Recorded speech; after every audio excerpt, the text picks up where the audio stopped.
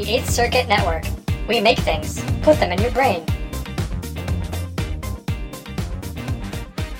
Hello, funky listeners, and welcome back to Funk Radio. This is your host, Peter. And this is your host, Kyle.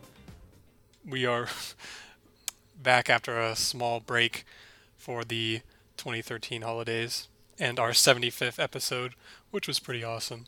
I enjoyed it. So does that make this the 76th? Yeah. Whoops. I mislabeled our episode script. Did you? Because I can count. Oh, you said it was 77. Yeah. Wishful thinking. That's okay. It's hard to think about math. Indeed. Maths and all that. Hmm. So yeah, we both had holidays of sorts. And we hope you did too. Yeah. Because if you didn't celebrate holidays, that's kind of sad. Unless you're Jehovah's Witness, in which case, that's cool. Do they not have holidays of any kind? They don't. Part of their religion is they don't believe in, like, the celebration of anything that's not surrounding baby Jesus, which somehow Christmas doesn't count. So they don't, from my understanding, they don't even do Christmas. They don't do any holidays because, I don't know. Huh. Maybe to them every day is a holiday. What do they constitute as a holiday? Anything Like, are you allowed to celebrate a birthday? I don't think so. Huh. I kind of want to Google this. Well, if you're a Jehovah's Witness, you can like us on our Facebook page at facebook.com/getyourfunk, and then tell us on our page whether that is accurate. There's a website actually called Religion Facts, in Oh. case people like me screw up facts about religion. That's prone to happen. One of the more well-known practices of Jehovah's Witnesses is their non-celebration of holidays. All holidays, including birthdays, are considered pagan holidays and may not be observed by Jehovah's Witnesses. Wow. That sucks. No offense to them, but what about Christmas? Because that's Christian, and they're Christian. I don't know. Well, birthdays, so maybe even Jesus' birthday falls into that. I guess. Yeah. Well, I learned something new today. Poor Michael Jackson. Was he a Jehovah's Witness? Yeah, I didn't know that. That's kind of part of the reason his whole childhood and all of his brothers and sisters are so screwed up. Was his father, Jesse Jackson, was a hardcore Jehovah's Witness, which led to bad childhoods and such. Interesting. Mm-hmm. So yeah, we wanted to talk about famous duets. A duet being a song sung by two different singers. Generally, they're male and female, but not necessarily. Right. I think all the ones we picked are male and female, so that makes it a little bit more sexy. I was going to say, I wonder if we ever could do an episode of just male-male or female-female. And then we can call it Sausage Fest. For the female-female ones. I suppose the whole reason why it's more common as a male-female is that, generally speaking, men and women have different types of voices, so I guess they work well together. Yeah. And also a lot of the songs are love-themed, so it makes sense. Now, what would be awesome is if there was, and I'm sure there probably are, I just can't think of any right now, like a male and female duet where the male has a high voice like King Floyd or something, and then the female has like a super low voice like Aretha Franklin. That would be a cool match. That would be interesting. I guess, well, no, Roberta Flack kind of has a high voice, but she has such a range, she could do anything. Yeah. I guess getting to the first one, since I kind of spoiled it for people, the first duet that we want to talk about is You Are My Heaven, which is sung by Roberta Flack and Donny Hathaway. That's pretty cool. This song comes off of Roberta Flack's 9th album called Roberta Flack featuring Donny Hathaway. It's a very creative title. The album was intended as a second duet album featuring Donny Hathaway and her. However, Donny Hathaway only recorded 2 songs, You Are My Heaven and Back Together Again, for this album before his unfortunate suicide, which we talked about in an earlier episode. At least once, yeah. Yeah, so Roberta Flack was forced to then finish the rest of the record on her own, so they all became solos. This particular song, You're My Heaven, was actually written by Stevie Wonder, as well as a couple other songs on the album, so I know him and Roberta Flack were also really collaborative together as far as songwriting and all that junk. That's cool. What is kind of bittersweet surrounding Donny Hathaway's funeral, which was conducted by Reverend Jesse Jackson, the Whispers, this is kind of an offshoot, but I found it interesting. The Whispers recorded a tribute song that same year called Song for Donny, on their self-titled Breakthrough album. That's cool. I guess we should, and our listeners should, check that song out later on. Yeah. That would be, because we always end up having to talk about future episode ideas. That would be an interesting episode idea, is songs done in tribute to other people. That would be cool. Either famous people or, whatever. Yeah. So, we could probably come up with some stuff for that. Yeah. That's cool. Mental bank, write that down. I guess we should probably listen to a little clip of You Are My Heaven. The song, it's funny because the song title obviously was completely thought up prior to Donny Hathaway's suicide, but it's kind of weirdly, what's the word? Not ironic, but You could say ironic. Yeah, okay. It's weirdly ironic considering that the song is He died. so... Thank you, Peter. It's ironic because he died. Well, it is. So, let's listen to a little clip of You Are My Heaven and think about the irony because he died. I got you here, right by my side. You are my love. You are my heaven. You are my love. Make me sing, la-di-da. You are my love. You are my heaven. This was, I believe, I'm just going from memory here, I think this is the second album that they did together. Yes. I want to say the first one the first album had a very similar title. Roberta Flack and Donny Hathaway. Yeah, I'm sure. Might have been the title of it. I'm sure it was probably something. It was something really similar like that. Creative. Between that and this album, I believe they got into a fight that separated them for many years. And then they got back together and then recorded these couple of songs before he died. That is correct. Yeah, I don't know. Which I think is partly where the song Back Together Again stems from. Yeah. No, I think you're right. I don't know what their feud was over, probably creative differences of sorts, but I think I want to say 7 or 8 years, they didn't really speak between most of the 70s. Yeah. And then, obviously, by 79, they had got back together again. So... As the song goes. It's nice that Donny Hathaway, I guess, made up with Roberta Flack, or they could do so before his untimely death, because that would be a pretty heavy burden for her if he passed away before they ever sort of made amends. That's not fun for anybody. So. Yeah. Speaking of Roberta Flack, because we talked about the first one, what do we have up next, Mr. Peter? We actually have another duet featuring Roberta Flack. This time, she is with Peebo Bryson for the song Tonight I Celebrate My Love for You. We already talked a little bit about Roberta Flack, but for Peebo Bryson, if you don't know, he's a soul singer-songwriter who was most popular from, I would say, probably the mid-70s to the mid-90s-ish. Although he's still going around doing stuff today as well. Throughout his career, he's sung romantic duets with a whole long list of famous female singers, I realized. This list includes such singers as Celine Dion, Regina Belle, and Natalie Cole, among several others. Would you, just out of curiosity, because I don't think we've ever breached this topic, would you consider Celine Dion to be R&B? Or is she more pop? Some mix of the two.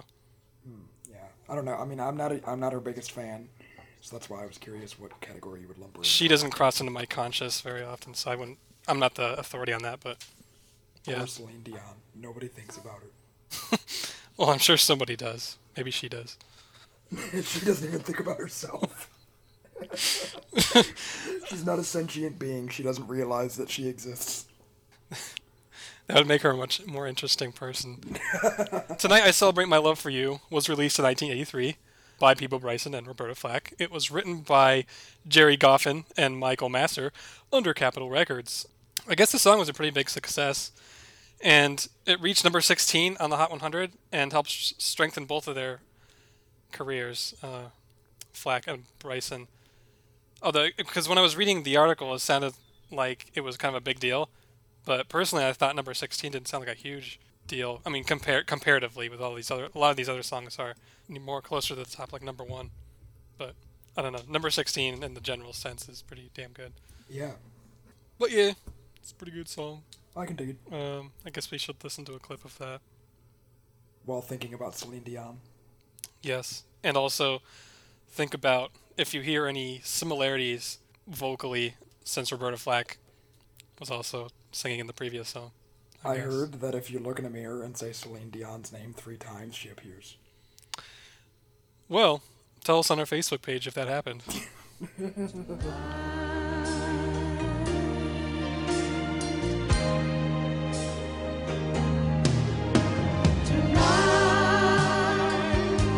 I celebrate my love for you,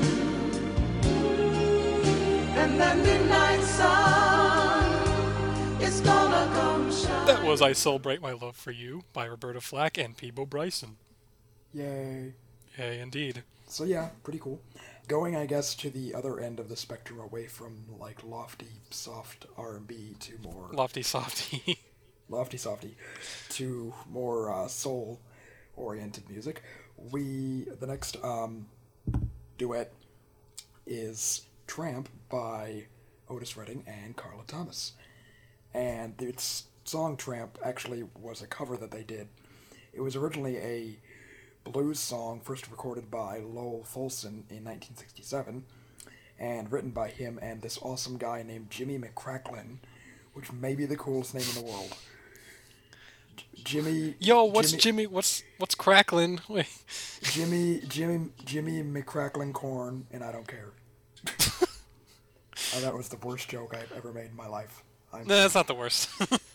That's sad, but that's not the worst. And the song was actually covered by them that same year in 1967. Their version reached number 2 on the R&B charts and number 26 on the pop chart, so pretty respectable. And Wait, so their cover was released within the year of the original? yeah, I know, right? I think this is probably one of those instances of the cover being more famous than the original. I kind of wonder about that sometimes. How if you record a song hoping that it's gonna be popular, pretty obviously, but then someone else does it within a year. within a year and it becomes way more popular. I wonder how you would feel about that. Well, I'm sure if it's within a certain time span, the original writers of the song have to give consent to the song being covered. Right. It's not like, it's open to the public now. Anyone can sing it and make more money than I did. I guess if you're the writer, though, I mean, you kind of win either way. Yeah, true. Because it's your work that's being... I would assume you would get royalties somehow in that instance. That's a very good point. I don't know. So, regarding Otis Redding and Carla Thomas, we've talked about Otis Redding numerous times, so I don't want to talk about him anymore. But I don't think we've actually talked about Carla Thomas too much. Carla Thomas, for those of you that don't know, is an American singer who is often referred to as the Queen of Memphis Soul, and she is also the daughter of Rufus Thomas, which I kind of didn't really know until just now. I did not know that either. Yeah, mind blown. Well, I know Rufus, there was for a time there was Rufus and Carla Thomas, but I thought they were more like husband and wife, not daughter and son, or daughter and father. Close enough. I know my family dynamics. So yeah. I love you, Dad. I love you too, Mom. And although Carla Thomas would go on to release albums in the 90s and all the way into the 2000s, she was best known for the work she completed with Atlantic Records, and most notably Stax Records in the 1960s. Her first record, 'Cause I Love You, was a duet with her own father, as we talked about, and with her brother Marvel on keyboards. That's an awesome name. Marvel. And that was released by Satellite Records, which eventually became Stax Records. Another interesting topic for future funk radio. Records that were actually other records. The history of Stax Records. That's I don't true. believe we've covered that, and they're probably almost as big as Chess and Motown. Yeah. And that particular album was recorded while Thomas was still attending Hamilton High School in Memphis, which is pretty intense. And it drew enough local attention to catch the interest of Jerry Wexler of Atlantic. He signed them a deal with Satellite, blah, blah, blah. She became famous. Things happened. I love history. And it's funny because she would go on to release a couple other singles like Gee Whiz, Look at His Eyes. And I guess during this time of, releasing albums and singles whenever, she was actually considered one of the finest, quote, Northern Soul singers at that time. And as I think we discussed before, Northern Soul is sort of British soul that became popular in the late 60s and early 70s due to the popularity of Motown. Which is funny because she's not actually from Britain. It was just so, I guess, sounding, or so similar sounding to the sound of Northern Soul that she kind of just got lumped into that category, which is kind of interesting. She also had an entire album of duets, which this particular song, Tramp, was on, and that was a huge hit in Britain, so probably also part of what attributed to her status in the Northern Soul community. Cool. We should probably listen to a little clip of Otis Redding and Carla Thomas's Tramp, because I don't have anything else to say. Tramp. Okay. What you call me? Tramp. You did. You don't wear continental clothes or Stetson hats. But I tell you one doggone thing. It makes me feel good to know one thing. I know I'm alive. Not an opinion. That's all right, Mama was. So, That was Tramp by Otis Redding and Carla Thomas. I love this song because I love their little, at the beginning of the song, I love their little back and forth, because it totally sounds like a husband and wife arguing. Yeah, yeah. And it's, like, it makes for a great song. Yeah, that's funny. Well, kind of like on this last song where you said we were completely going on the other end of the spectrum. In a way, we're doing that again, where Tramp came out in 1967. This next song came out in 2011. So we're going from old to new, sort of. This next song is by Jill Scott and Anthony Hamilton, and it's called So in Love. The song comes from Jill Scott's fourth studio album called The Light of the Sun, which came out in 2011, as I said a minute ago. The song debuted at number 43 on the Billboard Hot R&B/Hip Hop Singles chart. This album, The Light of the Sun, is her first number one album in the U.S., having sold 135,000 copies in the first week of its release, which is kind of impressive. It's critically acclaimed and features a neo-soul style that she has become known for. That's also pretty cool. I need to stop saying that at the end of every That's pretty cool. phrase. Well, Did I say? I slowly stopped saying that's pretty crunchy. So I mean, if you're gonna say that's pretty cool, then I gotta say that's pretty crunchy about as much. But then we'd just be saying that's pretty cool, that's pretty crunchy at the end of it. Well, that's kind of what I'm doing so far. I'll try to refrain from doing that, at least as often. Just what's the word? Use more synonyms for cool. I don't think I can do that. That's pretty gas, man. That's pretty gas. So Anthony Hamilton, if you don't know, I didn't know who he was. Maybe that's bad. He's an R&B singer-songwriter, partly known for his platinum-selling second album, Comin' Where I'm From, which was in 2003, and collaborating with the rap group Nappy Roots on several of their songs. Among many other things, I found this interesting. He also co-wrote and performed the song Freedom on the Django Unchained soundtrack, if you remember that song. That was my favorite song off of that entire album. Sadly, this is sort of a aside, I found a vinyl version of that soundtrack. Dude. Right? $45. Ugh, that's Who the painful. hell pays that much for any kind of music? And it wasn't even like it was some rare thing. It's a brand new movie. They had like 4 or 5 copies of it. It's sealed. So I'm just like, really? This is like the asking price? That's a lot. Yeah. Jeez. Stupid Tarantino. So, Probably because he wanted needless it to released say, on cassette. Yeah, right. Needless to say, I did not purchase it. For a second, I thought you were going to say, needless to say, I purchased it anyway. Needless to say, money. Money. More money, more music. But yeah, no, I actually investigated Anthony Hamilton a bit after that, and I really dug a lot of his stuff. So he's got my thumbs up of approval for a new contemporary artist. Well, hopefully he has your thumbs up of approval for this next song, called So in Love. My thumbs are elsewhere right now. You funky listeners, try your hardest not to think about that while you listen to this song. Thinking of me, 'cause all I want is time with you and don't need nothing more.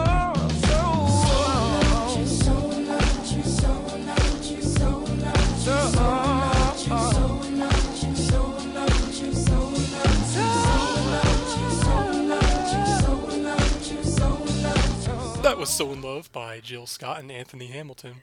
A bit more contemporary than many of the other things we're talking about today. Yeah, but it's all good. Yeah. Coming up next, going back to the 70s, sort of. Yep.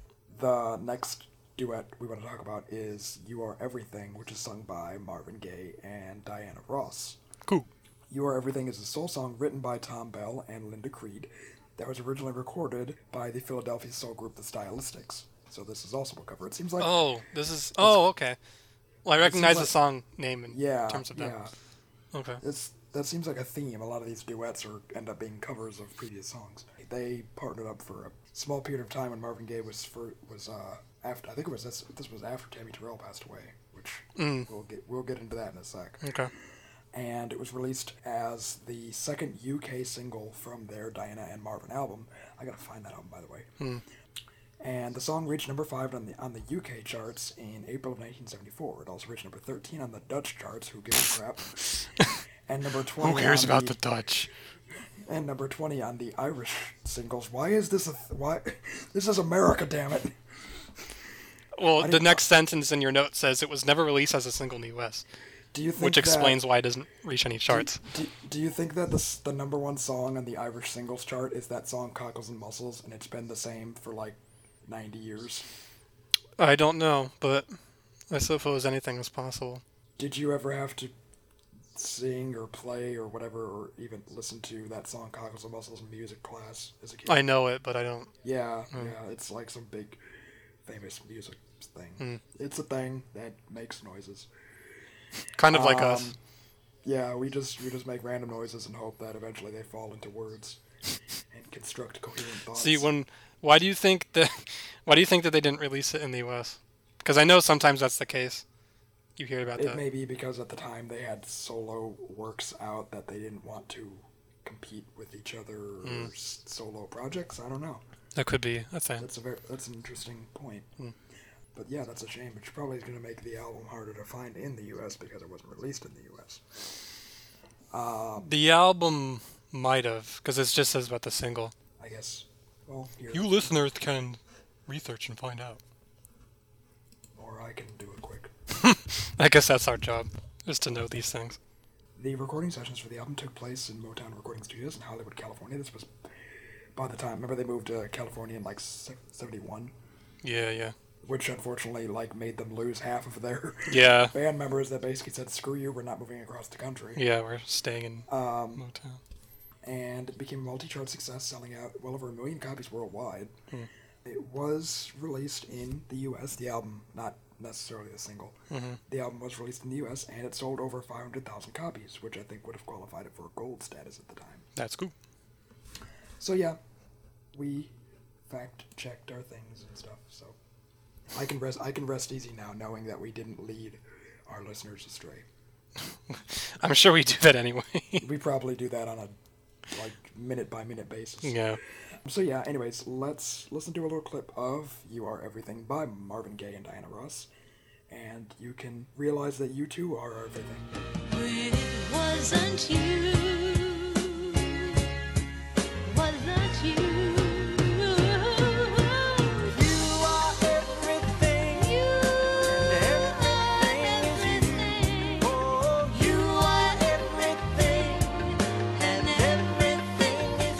That was You Are Everything by Marvin Gaye and Diana Ross.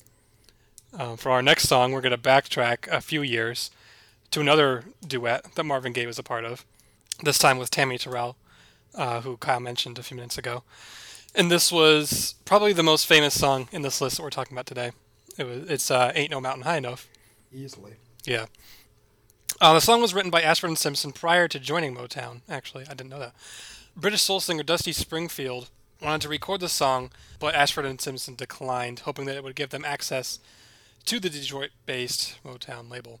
Dusty Springfield was with Stax? Yes. In Memphis? Yes. Yeah. Yes. As far as I remember.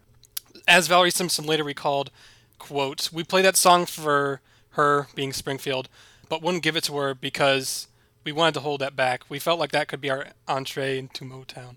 Nick called it the golden egg. And I guess it was, right? Have you ever laid a golden egg, Peter? Sure. Were you subsequently labeled a bad egg and then got thrown down the garbage chute? How could a bad egg make a golden egg? Never mind. I was trying to do a terrible reference to that Charlie and the Chocolate Factory. I think you succeeded. I think I failed and succeeded simultaneously. Well, you said you wanted to make a terrible reference. Oh, yeah, shut up, damn it. Something, I mean, just, why do you think they played it for her when they knew they didn't want to give it to her? That seems kind of weird. Like, hey, listen to this great song that we wrote, but you can't record it. I don't know, maybe they just wanted to be big assholes to Dusty Springfield. To just be like, look at the song we made. You're not gonna get it.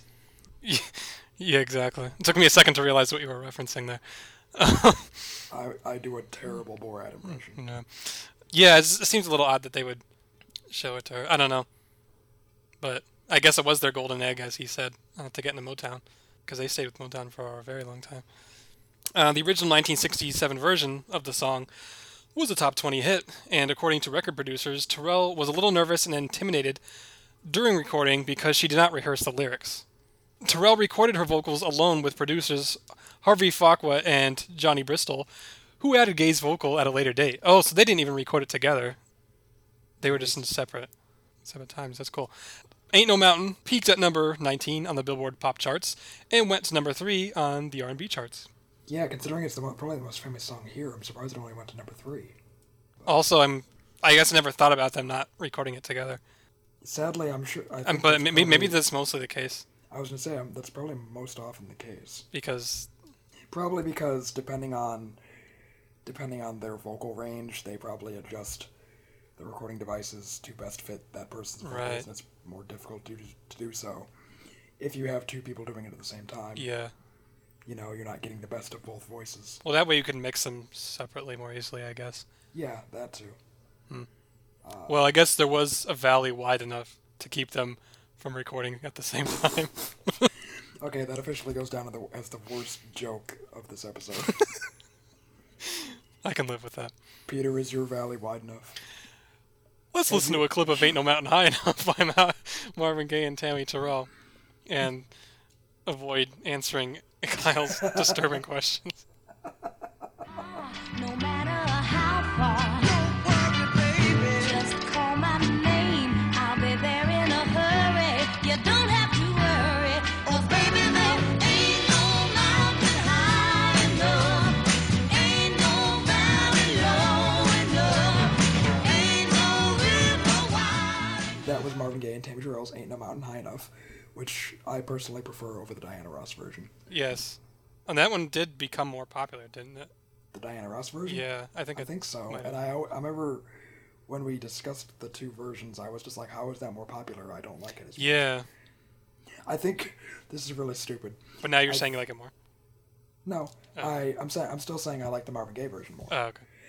I think the reason I liked the song and the first time I heard the song that it had any sort of connection with me is that stupid movie with Denzel Washington where he's like a football coach. Remember the Titans? Yeah.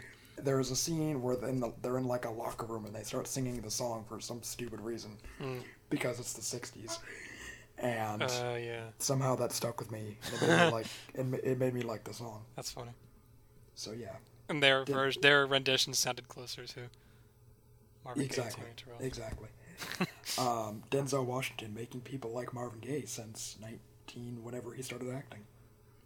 Yeah. Coming up next is another fairly famous duet. It's Ike and Tina Turner's Proud Mary. This song was actually originally written and performed by Creedence Clearwater Revival in 1969. Is it weird that I always think of Clarence Carter Revival? That would be amazing. It's like a band that revives him back from the dead. You don't need to revive him, though, because he's not dead. That's very true. That would be cool, though. I approve of that, and I hope he forms some sort of like Christian revival church gospel group and calls himself that. That would be awesome. So Tina Turner first covered this song, Proud Mary, in 1970 with her husband at the time, Ike Turner. I know we discussed in one of those mini episodes their tumultuous divorce. Oh, yeah. But this is when they still sort of got along. And the Ike and Tina Turner version was released as a single from their album Workin' Together. However, the song actually differed pretty greatly from the structure of the original CCR version. But it's also well known and has actually become probably one of her most signature hits. That's cool. The Turners,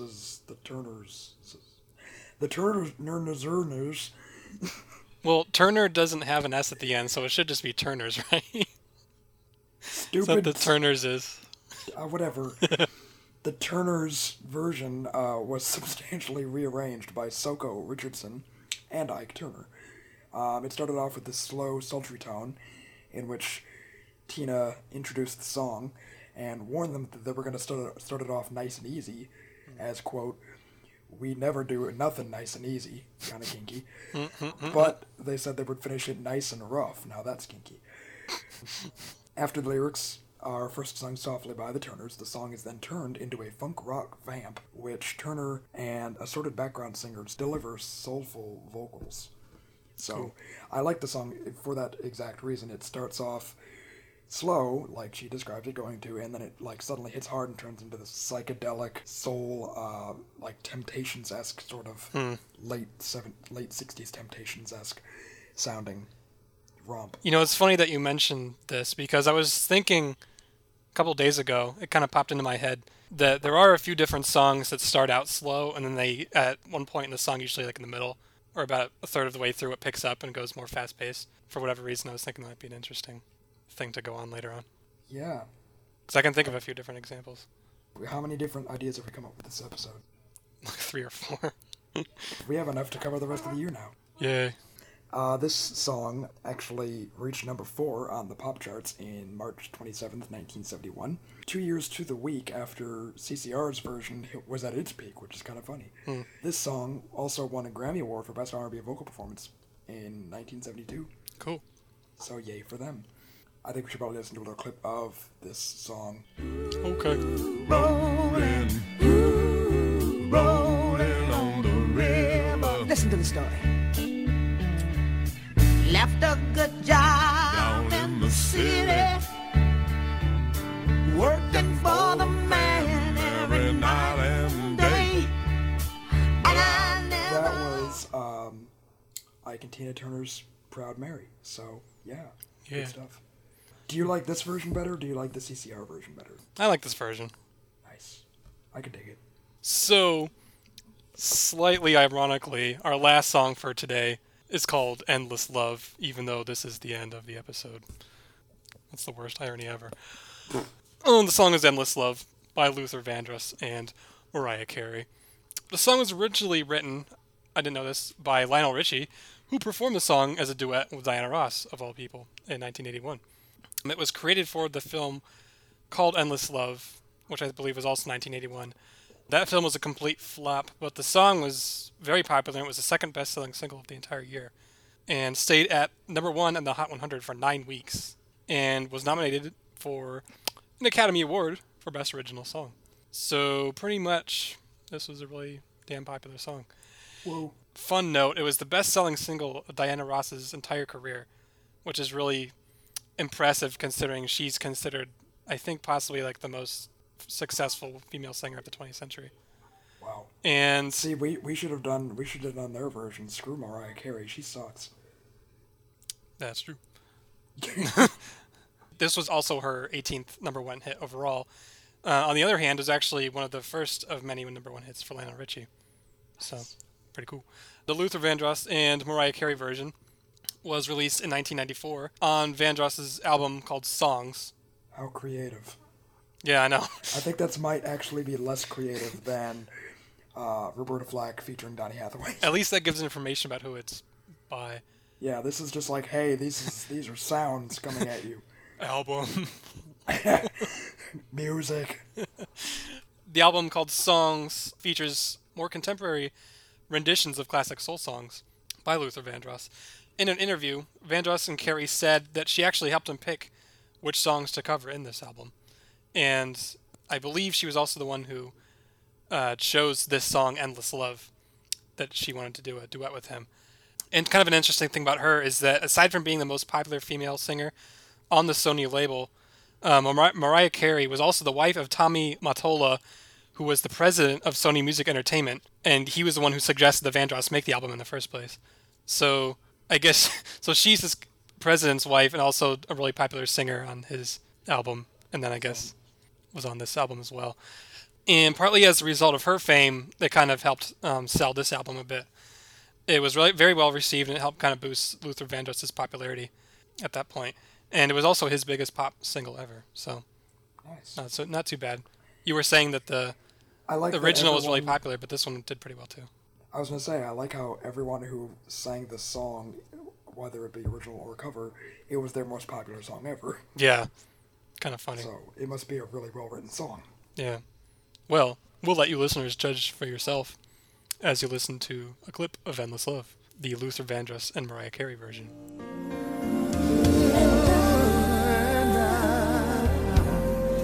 I want to share all my love with you. Hey, no one else will do. That was Endless Love by Luther Vandross and Mariah Carey. Sadly, our love is endless, in a way, because that's the end of our episode. Sort of. Sort of. So, I guess just something to talk about really quick, because it's a short episode. Right. Have you seen any good movies lately? You know what I saw recently? I saw Turbo, that animated movie. It actually wasn't too bad. God, really? It was, did you see it? No. Oh, it wasn't bad. I mean, I've kind of had some issues with DreamWorks movies in the past, but I thought that one was not too bad. Speaking of DreamWorks, did you see the trailer for How to Train Your Dragon 2? No. Holy crap. I usually don't like sequels, and especially DreamWorks sequels. Yeah. But holy crap. It's like Lord of the Rings with extra dragons. That's pretty cool. Yeah, I'm it's gonna like way have to more... watch the trailer. It's way more epic this time around. Okay, here's the thing. I haven't seen any good movies lately, but I've been reading a really good-ass book. Wait, you can read? I can read, apparently. So, someone recommended this to me on Facebook, because you know the movie The Room, obviously. Did you write a book? The guy who plays Mark wrote a book, and it just came out like a couple months ago. I'm sorry, I just imagine that the book's title is I'm Very Busy. But it's really weird because he's like the most logical, straight-laced guy ever. This whole book is about how he became friends with Tommy Wiseau, and how their experiences and friendship kind of eventually worked up into this movie, The Room, which, for those of you who don't know, is considered the worst movie ever made. And it's hilarious Brian because of recommend it. this to you? No. Wow. And it also goes in detail about like how they were filming certain scenes and stuff in this terrible movie and how disorganized it was. I'm really surprised that they even finished the movie, to be honest. Wow. I mean, and that's saying a lot considering how terrible it is. But I'm really enjoying this book, and I only got it a couple days ago, and I'm almost done with it. It's like 270 pages or so. I might have to borrow that. I would definitely recommend it if you like the movie. I mean, Well, because we all love the movie. That's how we met. that's a good point. I forgot about that. Yeah. That's funny. Yeah, that's really freaky to think that that's how we met. Was that we watched it at Ryan's house? Yeah, and I remember I was making stupid comments the entire time. I don't recall that, I don't. but I'll take your word for it. Yeah. I'll have to borrow that, and then you can give me back that copy of How to Be Black. I because think obviously it didn't work. I think I need to finish that because I read No, go the for first it. quarter of it. I think I'm gonna read it now Go for because it. I'm in reading mode now. Yeah, I get like that too. Like there's like long stints of time where I just don't read anything, and then all of a sudden I'm like, you know what? I'm gonna read. Yeah. I should probably do that. My Kindle is charging right now. I should pick some. I have like a whole bunch of books in there I haven't read yet. Well, I actually bought this book for Kindle, so I don't know how sharing works for that. If it does work, maybe not. I think you can lend it to. I'll look it up, but you can like lend it to me, and I get to have it on my device for like 2 weeks or something. Oh, okay. Yeah, it should be we enough should time do to that. read it. Let me look Yeah. up the name of it really quick. I'm Sorry. very busy. I'm very busy. If you saw the movie, you'll get that joke. Yeah, the movie, because I just asked my sister whether she had seen that movie, and she said, no, what's it about? And she asked me what genre it was or something. I'm like, don't even ask a logical question like that. Because it's just, the whole movie makes absolutely no sense, and it's friggin' hilarious. And it has a whole cult following and everything. The book is called The Disaster Artist, My Life Inside the Room, the Greatest Bad Movie Ever Made, That sounds by amazing. Greg Sestero. And even the digital version, which I got, is $11.89, which seems kind of like a lot for a digital book, but Wow. I don't regret it. It's been a great book. So Oh, speaking of books, I want to read the book, The Wolf of Wall Street, just because I saw the movie, and it just blew my mind, and I want to read the book to see if it's actually like that insane. The movie, I guess because you were talking about movies earlier, well, it's 3 hours long. Holy crap! Wow. But it's one of those few movies that's like you don't realize it's 3 hours long until at the end, and you're like, holy crap, that was 3 hours. Easily, probably one of my favorite Scorsese movies, and definitely my favorite Leonardo DiCaprio movie. Basically, for those of you that don't know, it's about a real-life guy named Jordan Belfort, who in the late 80s and early 90s made a balls load of money by selling crappy stocks, what are called penny stocks, to rich people. And those stocks had absolutely no returns, so these rich people basically threw their money away. But the commission for the brokers on those stocks was 50%, as opposed to normal high-value stocks, which is like 1 to 2%. Oh, wow. So they get rich people to buy like a crap load of stocks and rake in half of that money. They made balls loads of money by the mid-90s. And eventually he gets investigated by the FBI, blah, blah, blah. Well, the movie, in that 3-hour time span, completely shows how completely batshit insane his life was. He basically did nothing but, like, drugs and have sex, like, literally, like, 80% of the time he was awake. That sounds cool. It's one of those weird movies, because it's like, you know you're supposed to feel bad, because, like, this guy's, like, a total slimeball who took advantage of rich and poor people alike to make a bunch of money for himself. Yeah. But it's such an enjoyable movie because you're kind of like reveling in his depravity just along with him. Yeah. But the movie blew my mind, and once it comes out, we might have to, and hopefully you end up seeing it, we might have to do a episode on the soundtrack, because holy crap is the soundtrack good. It's like a ton of blues, ton of soul, a little bit of jazz. So a lot of good stuff on the soundtrack, which obviously for me adds to the movie. That's cool. But yeah, I recommend people see it. And what's funny, this is funny too, because I looked up the guy afterwards on like Wikipedia. So he goes to jail, right, for his crimes. He gets like a small sentence because, you know, no one that is rich enough ever actually goes to jail for a long period of time. And while he's in jail, in like a minimum security prison, he meets Tommy Chong of Cheech, who is in jail with him. They become friends, and Tommy Chong actually convinces him to write a book. And then the book obviously went on to become a movie. That's awesome. Right? I thought that was hilarious. That's cool. So yeah, that was pretty funny. But yeah, no, good movie. Hopefully the book is just as good. Everyone go watch it right now. Or go read it. That too. Go read the movie, watch the book. I just imagine someone like in Barnes & Noble just staring at the cover. Some employee comes along, what are you doing? I'm watching the book. Sir, you can't watch the book without buying it. So yeah, that's Kyle's movie review of the day. You know what we haven't done in a long time is Kyle's Angry Tech Corner. Because I haven't been angry about anything. About any technology. Not really. I mean, nothing, I don't know. Nothing came What were the big tech fads during this last Christmas? Because I don't even know. I don't even know. That stupid Samsung watch, but I think that's a big flop. I can't see the watches being a big thing. I can't see any smart watches being a big thing. Yeah. Well, maybe one day we'll look back at this episode and laugh, as everyone in the world has 5 watches. Yeah. I don't know. But I'm not angry about that because it's a flop. If it was like popular and I thought it was stupid, then I'd be angry, but it's not popular. Okay, well I guess that wraps up our show for today. Probably. If you enjoyed our show today, whether it was on topic or not, we encourage you to subscribe to our podcast, Funk Radio, on iTunes under the podcast section, where we belong. Also, you can like us on Facebook at facebook.com/getyourfunk. And if you like us, you'll know when the episodes come out. And you'll also get other links and cool stuff like that.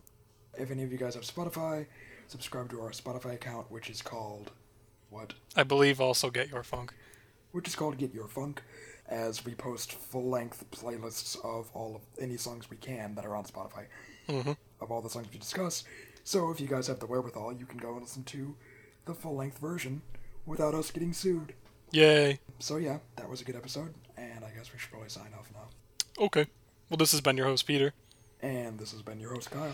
Thanks for listening to Funk Radio. This has been a very fun thing to do.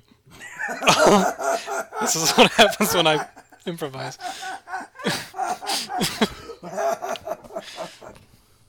Okay. You just sounded like at the end of a date, and like you don't know what to say to end the date, so you're just like, "This has been the fun thing, bye." And then you walk to your car like Napoleon Dynamite. Whenever I end a date, I always end up by saying, "Thanks for listening to Funk Radio." All right. Well, bye, everybody. Bye. For more podcasts and the latest news in gaming, movies, and entertainment, visit 8thcircuit.com.